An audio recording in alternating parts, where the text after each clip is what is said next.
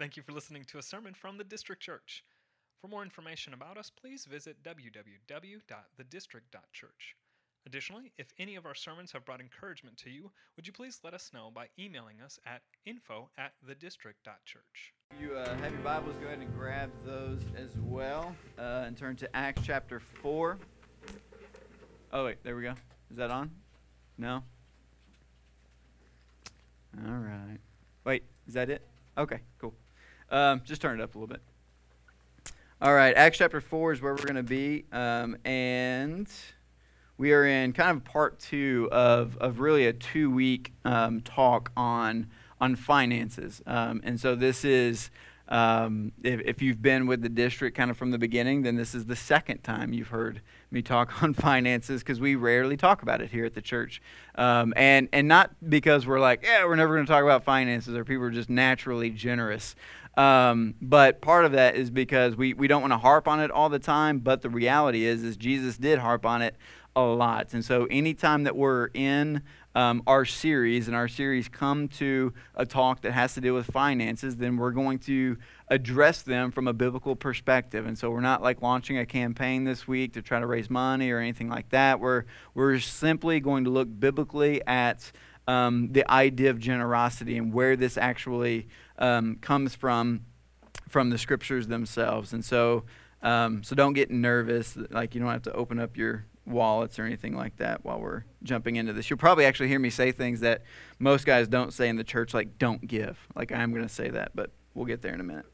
Acts chapter 4, verse 32 is where we're going to pick up and start. Acts 4:32. It says, "Now the full number of those who believed were of one heart and soul. And no one said that any of the things that belonged to him was his own, but they had everything in common. And with great power the apostles were giving their testimony to the resurrection of the Lord Jesus. And great grace was upon them all. There was not a needy person among them, for as many as were owners of lands or houses sold them and brought the proceeds of what was sold and laid it at the apostles' feet, and it was distributed to each one as any had need. Thus Joseph, who was also called by the apostles Barnabas, which means son of encouragement, a Levite, a native of Cyprus, sold a field that belonged to him and brought the money and laid it at the apostles' feet.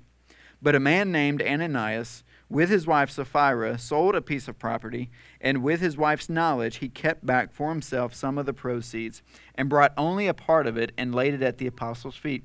But Peter said, Ananias, why has Satan filled your heart to lie to the Holy Spirit and to keep back for yourself part of the proceeds of the land? While it remained unsold, did it not remain your own? And after it was sold, was it not at your disposal? Why is it that you have contrived this deed in your heart? You have not lied to man, but to God." When Ananias heard these words, he fell down and breathed his last, and great fear came upon all who heard of it. The young men rose and wrapped him up and carried him out and buried him. After an interval of about 3 hours, his wife came in, not knowing what had happened. And Peter said to her, "Tell me whether you sold the land for so much." And she said, "Yes, for so much."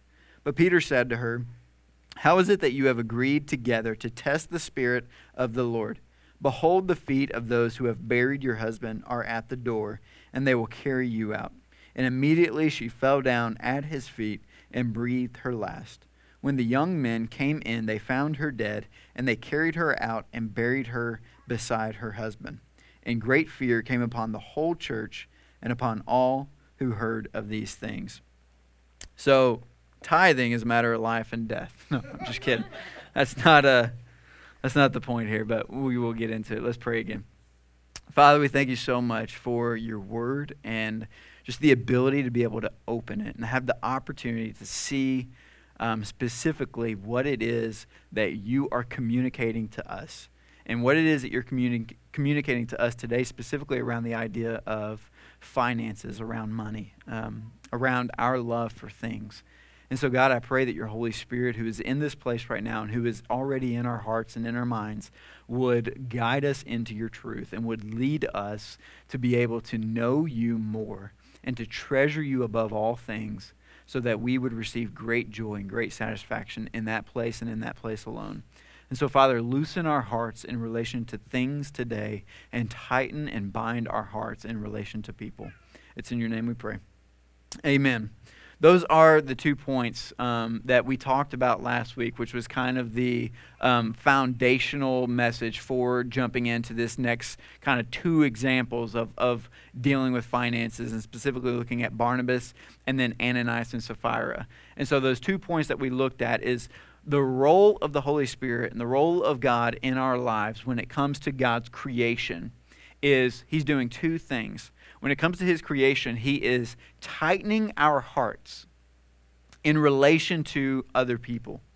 And what I mean by that is all of God's provision for us as a community of faith, as a people, as individuals who have possessions, who have a house, who have cars, who have a bank account, who have budgets, all of those things, what God is doing is he's tightening our relationship in the way we steward those things in order to bind us to other people, in order for us to use those things in order to bless and to serve and to create capacity, to create opportunities for people to be able to come in and be a part of the things that we possess. And so if that looks like a house and you have a dining room and you have a dinner table, that dinner table is not meant for just you and your spouse or you and your kids. It's meant in order to be a place of sanctuary for people to be able to come in from the outside in order for you to use that space to be able to bless others, to bless them with conversation, to bless them with pouring into their hearts, pouring into their souls, asking them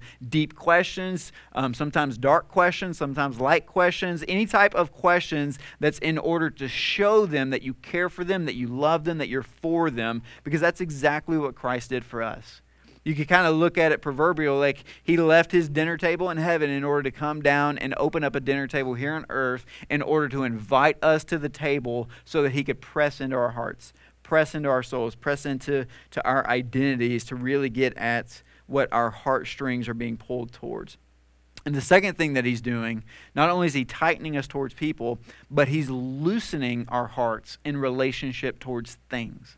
And that's really what we're going to see in this passage today as we start to dive into this idea of Barnabas and Ananias, and what's the difference between them are those 2 things. One was tightened in relationship towards others, and the others were tightened in relationship towards their things. Now, this idea of generosity is a freedom, it's not a law.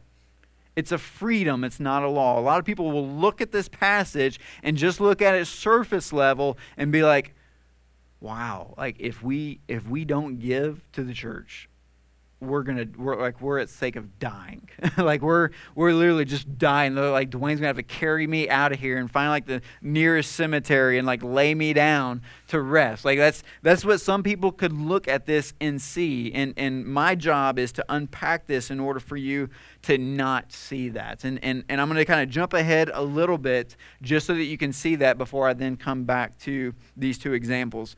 Look at verse 4 in chapter 5.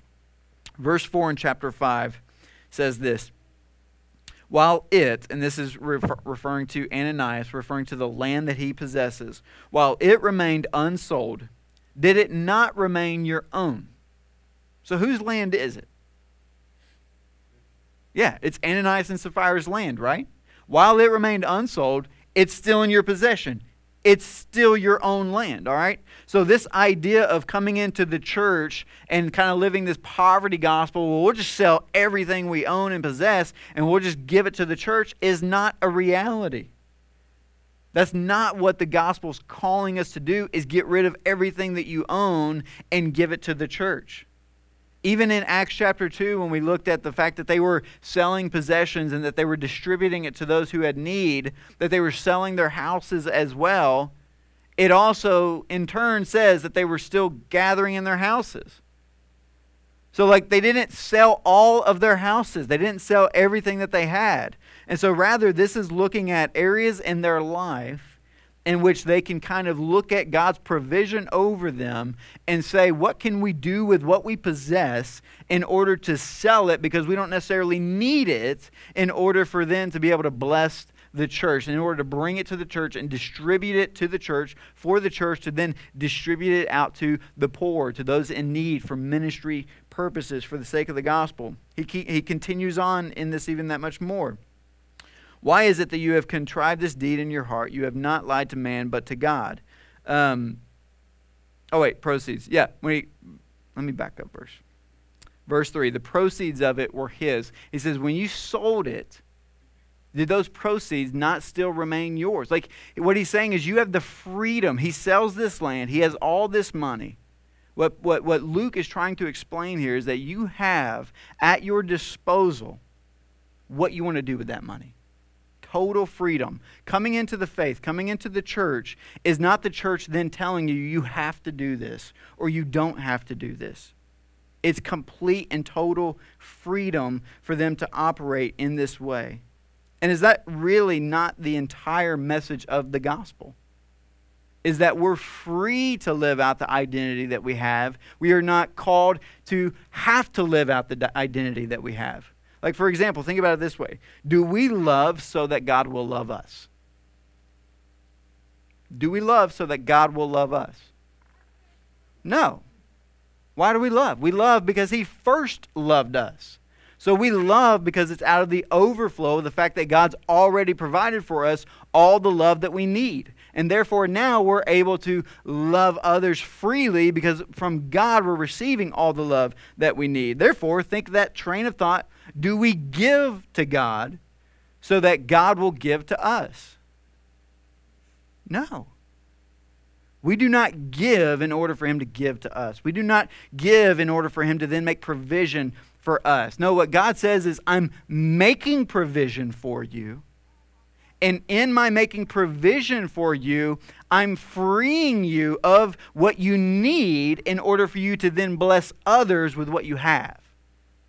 Best way to say that is, in Christ, I have everything that I need. And therefore, I'm free to give everything that I have because I have Christ. Christ is all sufficient for me. We love because He first loved us. We give because He's first made provision over us. Now, where do we get that idea that in God, that He is providing for us all that we need? I want you to turn over with me to Luke chapter 12. Luke chapter 12, we're going to look at verse 22. So this is still same writer of the book of Acts wrote Luke.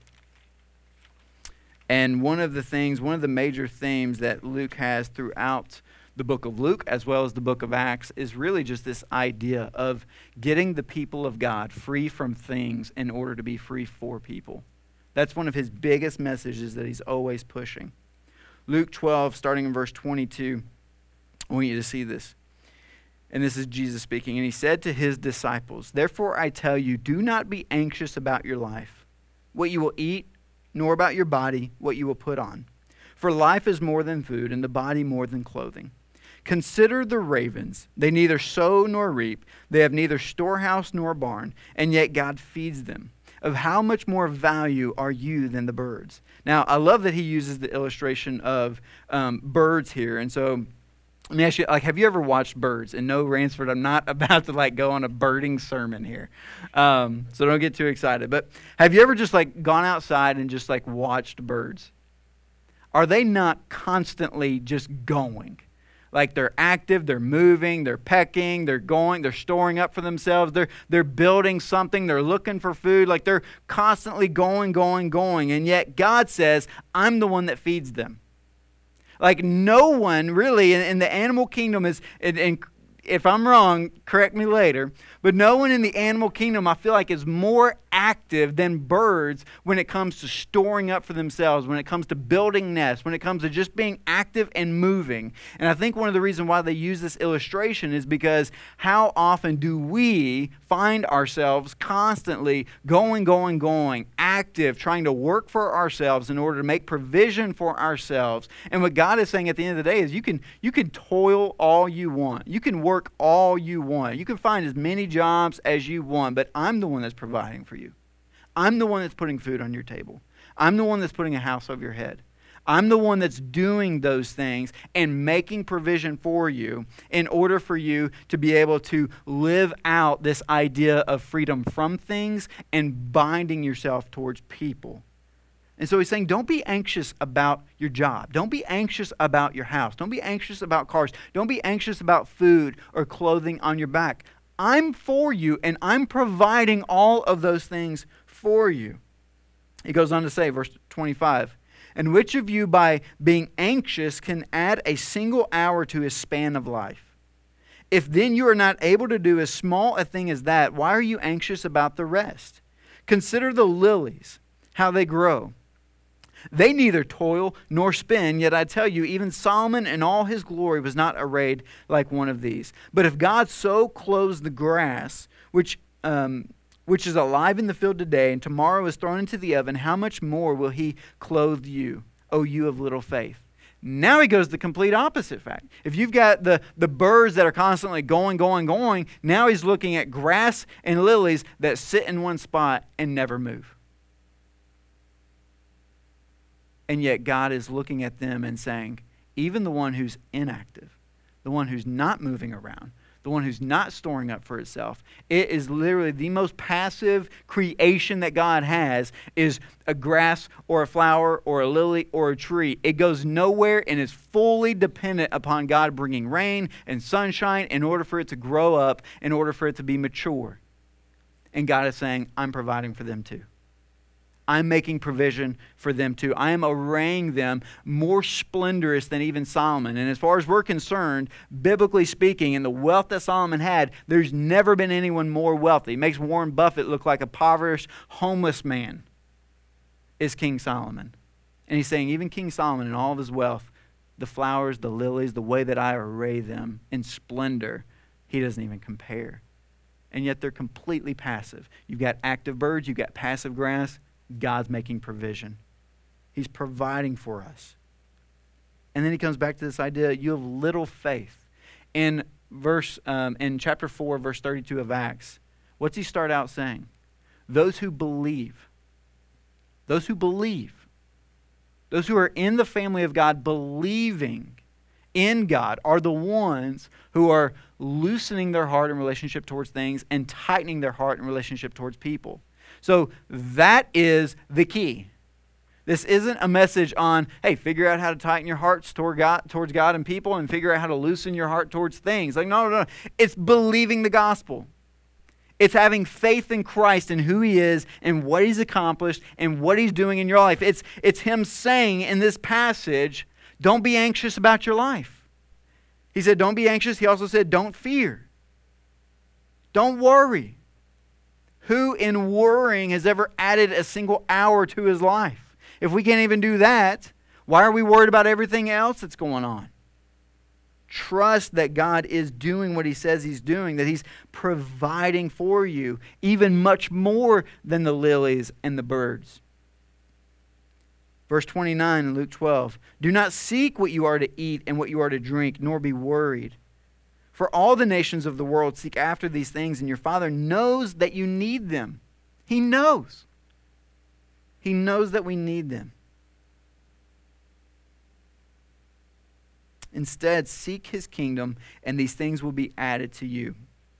Verse 32, fear not, little flock, for it is your Father's good pleasure to give you the kingdom. Therefore, verse 33, sell your possessions and give to the needy. Provide yourselves with money bags that do not grow old, with a treasure in the heavens that does not fail, where no thief approaches and no moth destroys. For where your treasure is, there your heart will be also. Where your treasure is, there your heart will be also. Can we have real talk for just a minute? How many of us in this room have asked God the question, God, why are you not providing for me? Come on, let's play it. God, why are you not providing for me? That's an unbiblical question. It's a wrong question. I'm not saying we don't have the anxiety of feeling that, but that anxiety is misplaced. And the struggle that we're feeling is misplaced when we say, God, why are you not providing for me? Because according to God, biblically, he says, I know exactly what you need, and I'm going to give it to you. So he is providing. A more biblical question would be, God, why is it difficult for me to live inside of the provision you have for me? Why is it difficult for me to live inside of the provision that you have for me? Because this is where we start to look at really a life audit. If you've given me all that I need and are continuing to proportion to me all that I need, then why am I struggling? This is where we need to have the spiritual audit for our hearts and our lives, because it determines where our treasure is. Like, have you ever, like, let's just say if someone were to take the last 6 weeks of your life and put it on a video screen and you were to watch it, at the end of that movie, what would you say is what you treasure? Because what is going to be represented is where you spend your money, where you spend your time, what you invest your relationships in. What you're doing constantly is where your treasure ultimately happens. I have an illustration that I was going to use with a $20 bill. I'm poor, I don't have a $20 bill. And so just imagine a $20 bill is in my hands. Take a $20 bill. There's nothingly, that's a new one, that's a good one, I like it. There's nothing intrinsically valuable about a $20 bill, right? Now I saw this illustration this week, so I'm ripping it off of Paul Tripp. There's nothing intrinsically valuable about a $20 bill. It's not $20 worth of paper, right? If it was $20 worth of paper, you'd have a stack of paper. It's not $20 worth of ink, you'd have a cartridge of ink, or at least half of one, based on cartridges these days. So what gives it $20 worth of value is its assigned value. The U.S. government has seen fit for it to be assigned $20 worth of value. So because it's then given $20 worth of value, it now operates under a certain level of control. It can control the purchasing of things that are worth $20. You give it to it, you can then retrieve it. So let's now kind of run that idea of assigned value, stay with me here, assigned value towards the way that we steward God's stuff for us, God's provision for us. So let's say you buy a house that is 3/4 the cost of your monthly provision, your monthly budget. You're giving it an assigned value that this house is worth to me 3/4 of all that God is providing for me. That then only frees me to be able to use 1/4 of God's provision for me to be able to hopefully get groceries or pay card notes or whatever it looks like. So now my treasure is looking more into things rather than in treasuring Christ and ultimately being able to use the provision to be able to bless others. Say if you were to kind of keep in that train of thought, look at time. Say on any given day you have 16 hours of wakefulness. Is that a word? Wakefulness? Sure. We'll go with it. Wakefulness, all right? 16 hours. Let's say you've got a Netflix show that you love binge watching, and you're going to give 4 hours a day to that. What you're saying is, I'm assigning 4 hours of value to this that is controlling 1/4 of my wakefulness time that I'm now not giving towards anything else. This is where we are able to determine what we ultimately treasure in life that then is assigned value that then holds control over our actual provision that God has for us. And this is why time audits, spiritual audits of our lives are so good and needed so that we can actually see whether or not we can move things around or sacrifice things on the altar of materialism and get rid of things in order to free ourselves up to do ultimately what Barnabas is doing and to not do what Ananias and Sapphira are doing. And that's what I want to lead into and kind of close out with these two examples so that you can see this here. We want to be like Barnabas. We don't want to be like Ananias. Barnabas is mentioned briefly in Acts 4:36 through 37. It says, "Thus Joseph, who was also called by the apostles Barnabas, If you're in the early church and you ever want to know, like, if you're really in, if they change your name, you're in, all right? Like, you're good to go. They call him Barnabas, which means son of encouragement. He's a Levite, a native of Cyprus, and he sold a field that belonged to him. Remember that? It belonged to him. It's his field. And he brought the money and he laid it at the apostles' feet. That's all it says for now. Later, we'll meet him as the advocate of the new convert Paul in Acts 9:27. Then he's the shepherd of new Gentile converts in Antioch in Acts 11:22. He's the one trusted with the relief for the poor in Acts 11:30. He's the first partner of Paul on his missionary journeys in Acts 13, verse 2. And he's the advocate for giving John Mark a second chance when the Apostle Paul's not willing to. So Barnabas again is kind of like, he's a good guy. He's a part of our group. Like, he's in. Like, he's such a, like, I want to work with him. And Paul's like, nope, I'm not giving him a second chance. And they actually go their separate ways at that point. Barnabas is a guy who is not only just an encourager, but he's incredibly generous. He's generous with his time. He's generous with everything that's a part of his life because he wants the gospel of Christ to be spread among everyone. He sold his field, gave all the proceeds to the apostles. In this story, he stands for the way true faith in Christ creates a bond of love for people and cuts a bond of love for things. And then we have Ananias and Sapphira. They stand for the exact opposite, namely people who have not really been changed on the inside by being satisfied with all that God is for them in Christ, but who still want some place in the visible church. Like, they're still in the church. They're still coming to the church. They're still interacting with the church. But what they're ultimately revealing is that they're not of the church. Because they've not been truly transformed by the gospel of grace. They're living under a burden. They're living under a law here. The reason they drop dead is not because this happens to all hypocrites. Even though hypocrisy is the reason why they drop dead. It was kind of essentially a suicide of themselves. Coming into the church and saying, we sold a field and we want to bring all the proceeds. And now the disciples aren't like just accountants here trying to be like, all right, we got to crunch every single number. Like, how much did you sell the field for? We need to make sure that you give all of it. Rather, they're giving them the opportunity to be generous.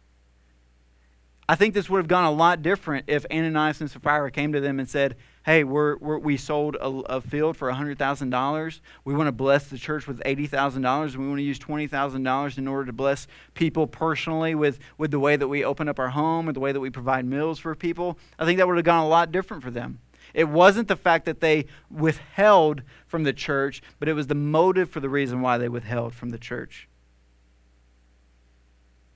I think it's also a reason for why they drop dead is not because God is just ready to kill people who lie. But rather, he's to make an example out of hypocrisy in the church that's going to kill you either now or later. That's going to destroy you either now or later. That's going to lead you to hell either now or later. And so this is one of the reasons why I said earlier, don't give. If you don't want to give, don't give. Don't tithe. Don't go to the district.church to the giving page and start giving if you don't want to give. Because we don't want to see this happen on multiple scales. I don't want to see you drop dead, but I also don't want to see you bound in the anguish of anxiety, of feeling like, in order for me to be a good Christian, I've got to give to the church. I've got to tithe. I've got to try to figure out a way to make this work. No, that is hypocrisy. People who give joyfully and generously because it's out of the overflow that God has given them all that they need. That He's making provision for all that you need.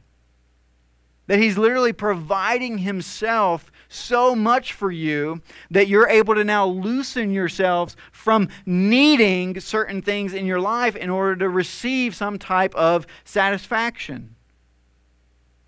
Maybe I don't need this amount of television because what I think I'm getting from it, I actually can get from Christ, and what I get from Christ is eternal, and that's temporary, and that's only numbing the soul, where over here He's healing my soul. Maybe I don't buy a certain car or a certain house or a certain thing that's going to make me house poor or car poor, because I think those things are going to make me live up to the Joneses next door, or make me live up to some certain level of status that's going to provide satisfaction and security and stability for me. But what we end up doing is then we're punting anxiety down the road, because we're indebting ourselves to something that's going to crush us and a weight that's put over us that we cannot bear, that we're never meant to bear, that God is saying, I don't want you to bear that. I want you to free yourself of those things.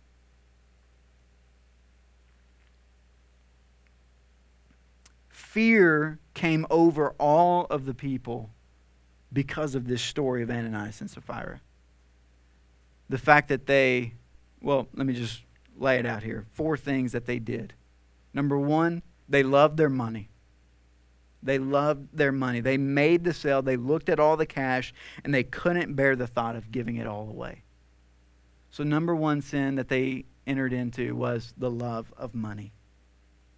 Number 2, they wanted to look more generous than they really were. They wanted the apostles to think that they were like Barnabas, perhaps. They wanted the church to think that they were some type of religious elite, that they were more generous than they actually were. They wanted external religious approval. And so they were hoping that the people would praise them for that. They not only loved money, but they loved the praise of men. The two almost always go together. Number 3, they then lied. To cover their covetousness and to give the impression of generosity, they had to lie. If you love possessions and you love the praise of men, your love for truth will dissolve into deception and fraud. That's the meaning of hypocrisy. And the 4th thing, this always comes with hypocrisy, is they discredit the Holy Spirit. They say, you didn't lie to us as apostles. You lied to God. You lied to the Holy Spirit. Verse 3 says they lied to the Holy Spirit. Verse 4 says they lied not to man but to God. And verse 9 says they tempted the Lord. Tempting the Lord's an interesting one. And I think this will ring true for a lot of us. Or at least I hope it does. I think there's this weird sense of lack of revere for God, the Father, the Son, and the Holy Spirit, as if they're not present with us. I think there's this kind of new age, new thinking that everything we do is here and God is there. And so what I do behind closed doors, Holy Spirit's not present. What I do with my finances, Holy Spirit's not present. Like we kind of compartmentalize all of our things, all of our life, and then whenever we have an issue, we then kind of step outside of it and we go to God and say, hey God, can you fix this? As if He's not already in that entire thing. And so it's kind of like they're coming into the church, they're already knowing that, yeah, we have this field, but we have this money now. We want to keep this money, but we want people to think we're more generous than we are. So when we go in, hey, we're going to tell them we're giving them this amount of money. And then it says they tempt the Lord. It's as if they walk in like God's not there, or that the Holy Spirit's not present, or that He's not actually going to do anything by us lying. And this is where I think it gets scary for us and for our society, is there's this idea of licentiousness that we have within Christianity, that there's a belief that as long as I keep sinning, God's just going to forgive me. That God really doesn't care. That God's really not going to deal justly with my sin. And I get the argument. There's a certain level of beauty in grace, knowing that the more sin abounds, grace abounds even that much more. There's a certain beauty there that I can't out-sin the cross, that I can't out-sin Jesus' love and pursuit of me in forgiving me, that I can't outdo in evil what God does in good.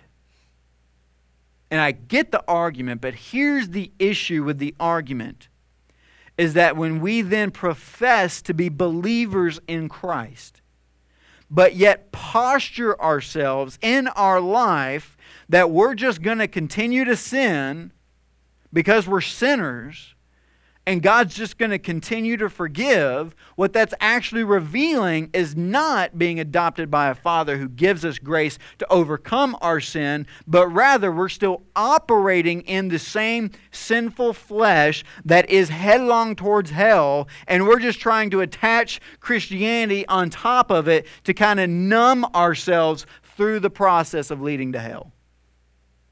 To posture ourselves that I don't care what the Bible says about God's law for me and boundaries for me that actually lead to my joy and satisfaction. I don't care about those things. Rather, I'm just going to work it out and figure it out and try to just continue. I can't stop sinning, but God's grace is so good. Like, this is the biggest argument Paul has for the church in Corinthians when they are celebrating the fact that one of their members is sleeping with his stepmother, and the church is bringing him before the church and saying, look how good God's grace is, that it even covers something like this. So just keep doing it because God's grace abounds. No, what God's grace does is God's grace enters into the heart of that man who's sleeping with his stepmother, and it says, you're destroying your soul. You're destroying her soul. You're destroying the name and renown of Jesus by planting or by placing Christianity on this thing. This is not the way I work. The way I work is I come into your heart and I show you something better. I show you myself. And when I give you myself, it allows you to be able to say no to this sin and to be able to say yes to something that's actually going to bring you satisfaction. And so kind of bringing that back into this idea of money. We can keep operating the way we operate, with anxiety and with weight and with burden of finances and with kind of running around like the birds and trying to figure it out ourselves, or doing nothing like the lilies, and just have this anxiety drive us that really produces fear, that then produces unbelief. And anytime we drive into unbelief, we're always going to try to kind of leave God and run from God or blame God that we're in the situation we're in. And so what we need to do is we need to look at our provision that God's providing. And how might Christ come into this picture and look at it and say, I want freedom for you. I want freedom for you. I want grace for you in this area. And so I want you to audit yourself. I want you to look at your life. Look at the way you spend your money. Look at the way you spend your time. Look at the way you invest all of those things. Are you storing up treasures in heaven, or are you trying to store up treasures in earth in storage units where moth and rust destroy? Like, I hate to tell you, but all the possessions you have are the future stuff of garage sales and dumps. Every single bit of it. And so how are we using our things? What's our relationship to these things? Again, it's not that we're anti-things and that we're anti-money and that we're anti-nice houses and nice cars. But if your love is tied into those things, and your identity and your satisfaction's there, then you're hypocritical. And you're going to live under the weight of anxiety and the weight of fear and the weight of suicide, essentially. But if we're able to look at all of our stuff and say, God, you're providing this, and so in providing this, how can I be mature in a way in which I'm able to loosen my heart in relation to these things and then be free to now be able to bless others with the things that I have, whether that's giving money, whether that's selling stuff, whether that's, we're in our household talking about, I'm not saying everyone has to do this, so just don't, I'm just giving examples. We're looking at getting rid of cable just because we want to free ourselves up. And now that I said it, we have to do it. Sorry, babe. But anyway, like we're looking at things in our life in order to free ourselves up because we don't want to live under the weight of anxiety. We know that God is providing all that we need. And we know that within that provision that He's giving us the amount to be able to be a blessing to others, to be able to be generous to others. We're not saying let's figure out a way just to break even. No, let's figure out a way in which we can be joyfully, sacrificially generous. That includes us giving to the mission of God, to the church. That includes us being able to open up our house and have people over for dinners. Like that costs money. Like that, there's ways in which we want to be a blessing to others. And I'll be honest, guys, we've been in your boat. We're in the boat with you of anxiety around this stuff. So I'm not coming from a level of we're nailing it. No, we're coming from a level of we're auditing. We're auditing because we want to tighten our hearts to you, and we want to loosen our hearts of all the stuff that is keeping us from being able to do that. So finish like Barnabas. Barnabas did not love money and things. He sold his field, did not dream about all the comforts and pleasures he was giving up. He reveled in the freedom of faith. He dreamed about the good that would be done with his gift and the glory it would bring to Jesus. He did not want to appear more generous than he was. He did not need the praise of men. He had the approval of God. Fear not, little flock. It's your Father's good pleasure to give you the kingdom. What you saw was what you got with Barnabas. He's real when it comes to this. Therefore, he didn't have to lie. He loved the truth. He could be trusted. His integrity became legendary in the early church, which is why they gave him the job of distributing to the poor, because they saw how generous and how strong his character was. And finally, he brought no reproach on the Holy Spirit. He knew that the Spirit was alive and real in the church. He knew that his every thought was open and laid bare before the Spirit of truth. And he knew that the gift of grace in his life was not the permission of God to keep on loving things, but the power of God to start loving people. So let's be more like Barnabas and not like Ananias. Let's pray. Father, we thank you for your good word to us this morning. We thank you that you are a God who is providing all that we need.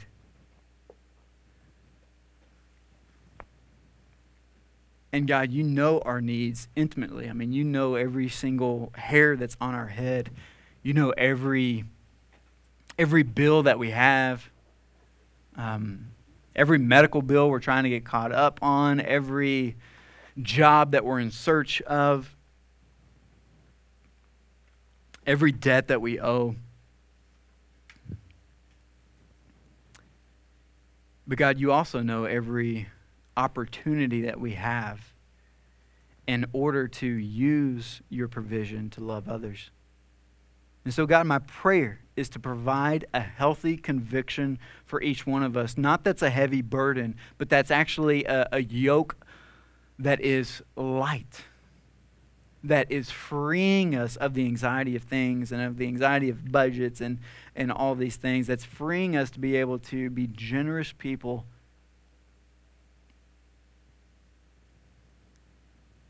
So God, lead us in that. Give the Holy Spirit to us in extraordinary ways in our hearts and in our minds to be able to come together and to be able to be free from things and to bind ourselves to others. God, would you do that? Would you do that for us? It's in your name we pray. Amen. As we close out each service with communion as we take together. The beauty of communion is the fact that it is a representation of the generosity of God. I mean, we're talking today just about material things. Like I'm not I'm not up here saying I'm going to give my son to you. Or I'm going to sacrifice him on an altar in order for your sins to be forgiven. Like, I'm not saying that. I don't even know if I would be able to do that. I don't like you that much. But what I am saying is this is exactly what God did. God looked at our situation. He looked at what we needed, and He took the initiative Himself in order to give His Son. For God so loved the world, He gave His Son. No one is going to outgive God in what He gives to us. And so He gives His Son Jesus in order to go to the cross and to break His body and to shed His blood as an act of generosity so that you don't have to break your body and shed your blood. We don't have to do that. Christ did that for us. And so communion is an act of worship in which we go to Him and we say, thank you, Lord, for what you have done and what you've accomplished that allows me to be able to come into the family of God. And that allows me to be able to receive this freedom